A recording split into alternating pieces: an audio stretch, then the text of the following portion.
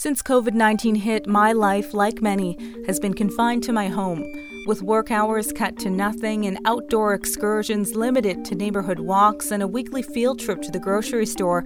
Regular life has never looked more different.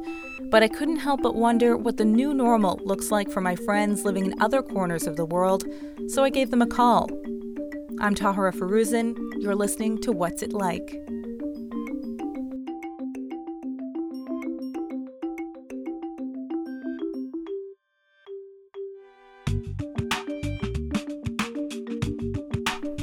I met Alex in Calgary, where she co-hosted a photography club. I'd meet with her and a large group of experts and amateurs like myself, and we were around different neighborhoods snapping photos, talking, laughing, and ending the night with a beer or two. Alex is originally from Romania, but lived in Calgary for about 20 years before deciding to leave for New Zealand. So I moved about a year and a half ago. Over that now. Came here just to travel. I'm always living in the future. It's funny. No, it's good. It's sunny. It's future sunny. Yeah. Nice clear skies, you know. And New Zealand's future is looking bright. The country was able to contain their cases of COVID-19 relatively quickly. At the time of this recording, New Zealand confirmed just over 1,500 cases of COVID-19 and 21 deaths. It's just a pretty relaxed place to be. You know, nothing's moving too quickly. You know, there's a saying, island time. You definitely feel island time in New Zealand, even though it's a really big island. When did things start to become serious? So beginning of April, I would say. It's been a good solid month and over a month and a half now. Beginning of April, we hit about 100 cases nationwide, and then that's when they decided to just fully shut down the country. The restriction was you couldn't drive anywhere outside of your area, your community, unless you had an essential job, like a nurse or doctor or whatever.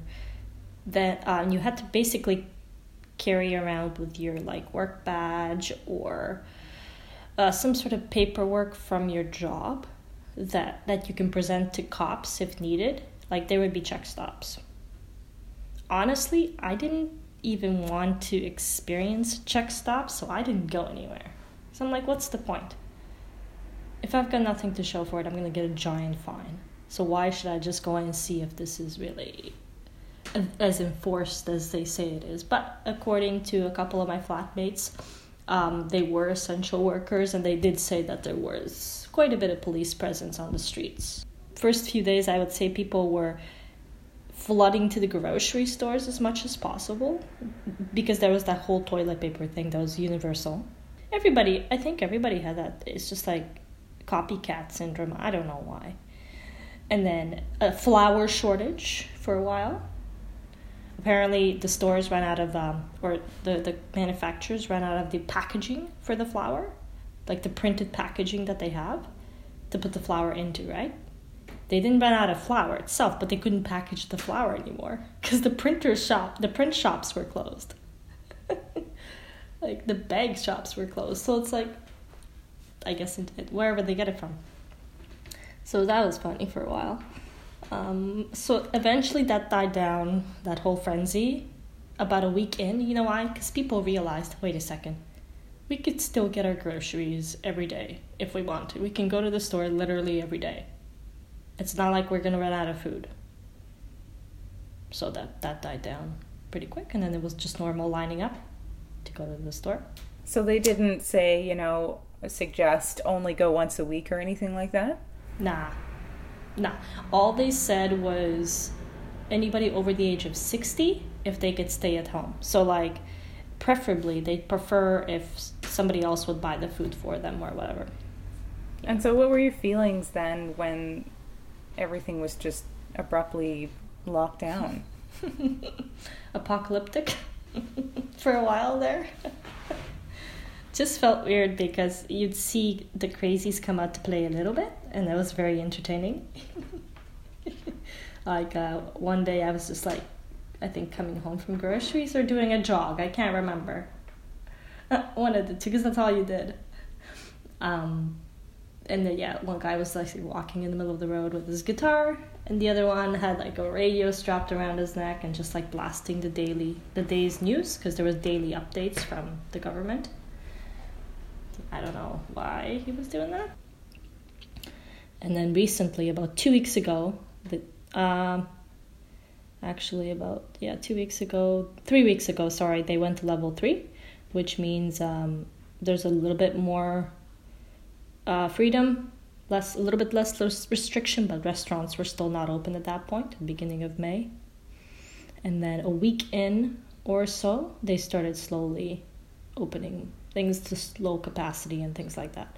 And now it's yesterday, funny thing, last night was the first night that clubs and bars were open. So I live in an area that's pretty busy during the night, like it's got some good nightlife. Oh my God. It was scary busy. Yeah, so I'm a little concerned. I'm like, what's going to happen in 2 weeks? Like bars were kind of open before, but only the ones that were not focusing mainly on alcohol, that were serving like a big part of their service was food. They were open and with small capacity. But now it's like any bar and any club and anything you can imagine is open. Of course, reduced capacity, but it was like just everybody. There's lineups everywhere to get in. It felt like high school again. Weird. You know? No. I just want walking down the street to see what was going on. What's all the commotion about? Stay in your houses, people. Come on. Like, honestly, I'm one of those people that are like, you know what? We made it through a month of staying in the neighborhoods and taking up jogging. You know, working from home. And life's been fine. Right? Not the end of the world. And then, then things opened up and people could go surfing and they can go to the beach and they can go camping. It's New Zealand. That's what you do. That's the joy of it, right? And then restaurants open up and you can like order stuff or Uber Eats, whatever. So I'm like, that's basically my life complete. There it is. I don't need to. I guess I'm not that kind of person that needs to go party every night, So I'm like, come on, people. You could hold on a little longer, maybe, because the world is still experiencing so much of this atrocity, right? Like it really still is really, I guess, prevalent in the States, right? And in Europe and all that. So it's not like it's over. So was there ever a point where you thought, maybe I should just come back to Canada? Nah, ride it out in New Zealand. There's, I think, a few reasons for that. One of the main ones was I still was employed, which is, thankfully, I was lucky enough to still be employed. And I was able to work from home, which is like a twofold win, right? Because you could have a job where that's not even possible. So, having that sort of job security here kept me here for sure. Whereas if I go back home, I know that I can't be employed during that time. It's very difficult what was going on in Canada at the time, right? So, that was just a smart thing to do and stay here. And also, we're really, really isolated. We are in the middle of nowhere. Closest landmass is like a 3-hour flight, which is pretty far away if you think about it. That being Australia. So, easy to shut down the airports, easy to contain everything on this little island, basically. And so the chances of COVID being really a big, huge issue was pretty small anyway. So, yeah. What do you think has contributed to New Zealand's success when it comes to this? I think population size being one, isolation another, obviously. And the government was really good. Like, from the very beginning, they enforced things pretty well. And they did really good job. Like, they ramped up testing a lot within the first 2 weeks of lockdown. Testing just like through the roof. We had one of the highest testing rates in the world for per capita. So I think that helped. They actually managed to go out to smaller communities that normally wouldn't have access to some of those testing clinics, because there are many remote communities up north.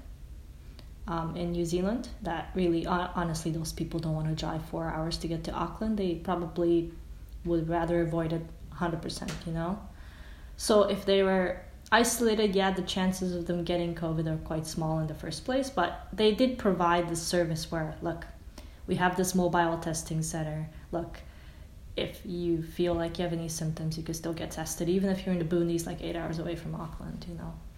Yeah, so I think everybody felt like they were in it together. We all wanted to return to the beach and to camping and to skiing and whatever as soon as possible.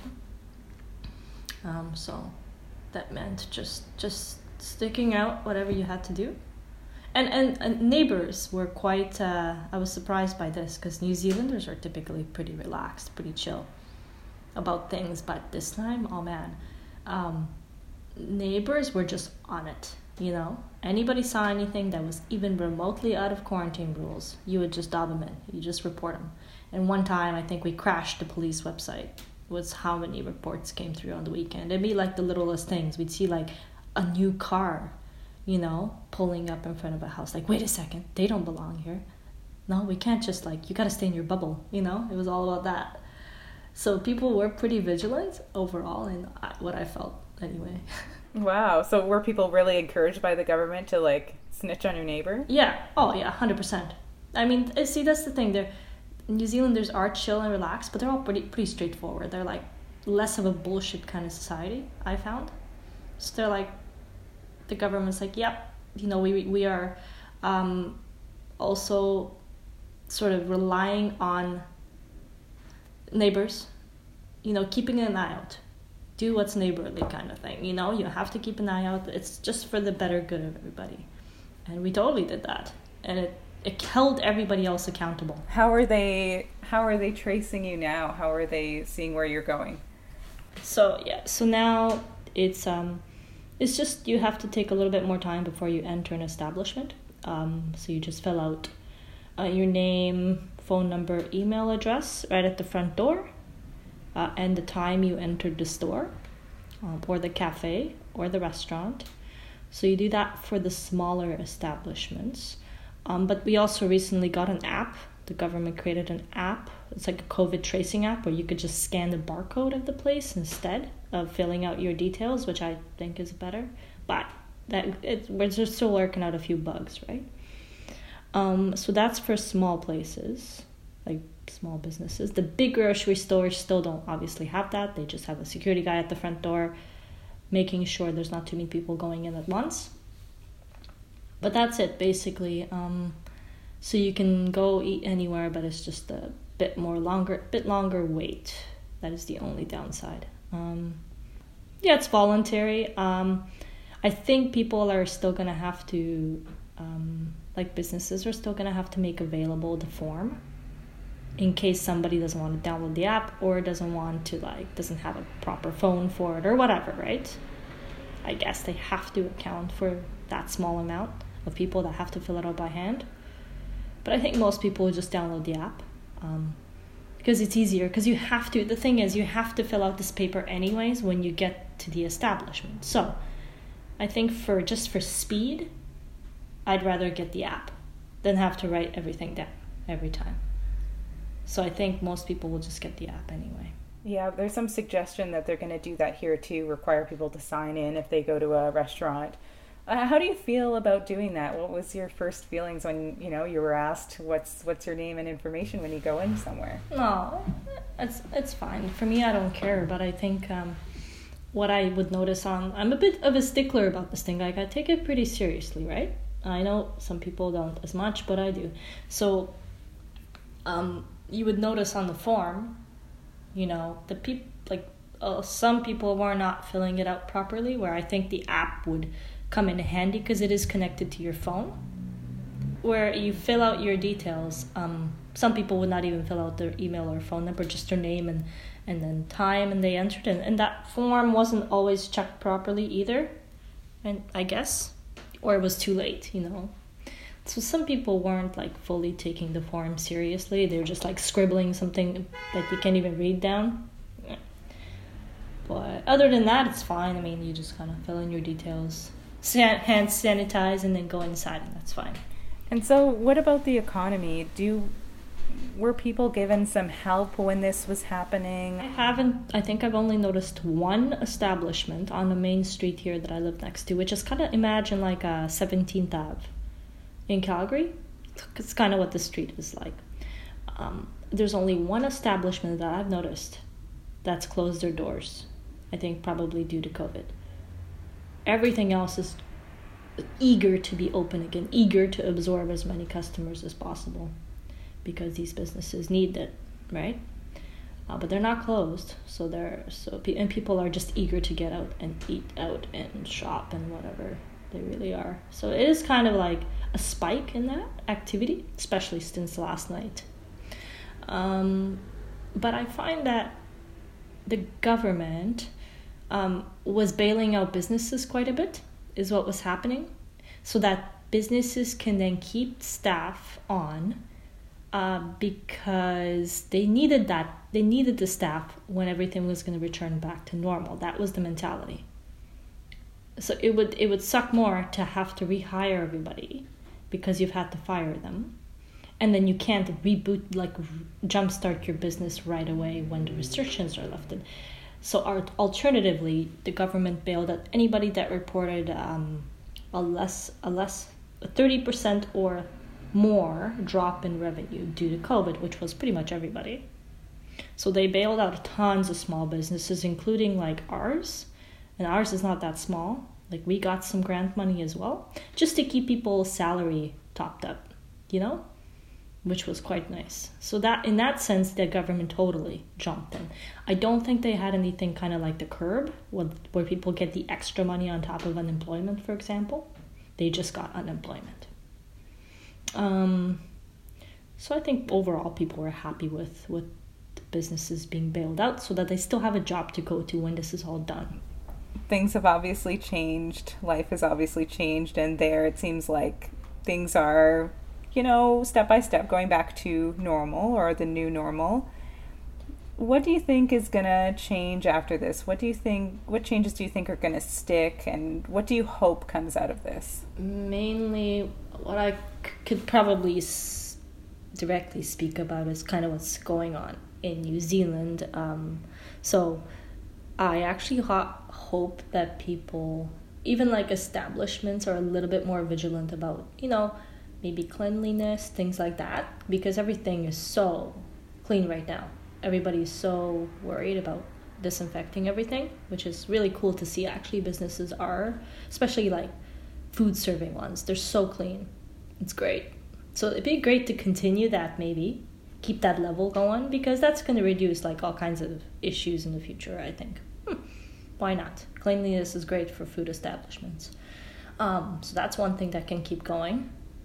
Maybe people in big events, big crowds, can be a little bit more vigilant. I don't know how that's going to stick though, because the minute you introduce alcohol into a situation, which is why I'm worried about clubs, all of that social distancing disappears, doesn't it? So I think that would be an issue, that it's just going to go back to normal in those sort of scenarios, which sucks. And I think globally, the biggest thing that we've seen, just like on TV and on the news, is how sort of the planet's benefited from all of this. And it would be a shame to go back to normal, in a way, because it would sort of mean that all of this was not for nothing, but like it'd be nice to kind of get some businesses, like some factories, maybe changing the way they do things, just to like reduce pollution and things like that, because that's been a big noticeable change that people have literally seen in a month, which is insane. You can stop polluting the air for a month, you can all see the Himalayas or something like that. It's crazy. And so I know you've been refraining from going out and indulging, but is there anything that you're really looking forward to doing? So yesterday I was on my way to get a haircut. I know. So I've been looking forward to it so much, the haircut. And I'm like, okay, I walked to the place and everything is super busy in terms of like wait times.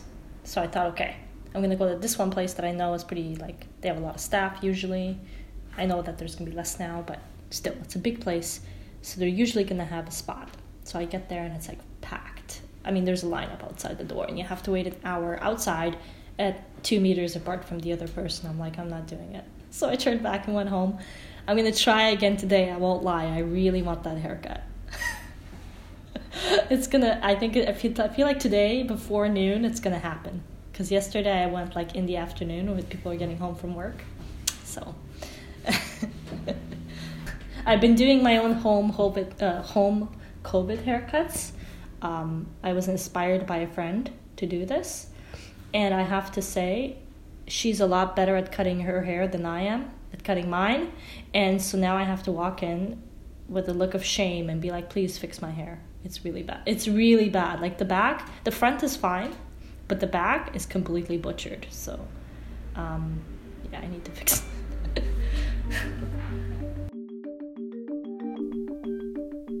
That's Alex Bararu in New Zealand. What's It Like is produced and written in Calgary, Alberta, Canada by me, Tahara Faruzan. The music you're listening to is Massive Attack by Poddington Bear. Visit soundofpicture.com for more. Thanks for listening. Stay well.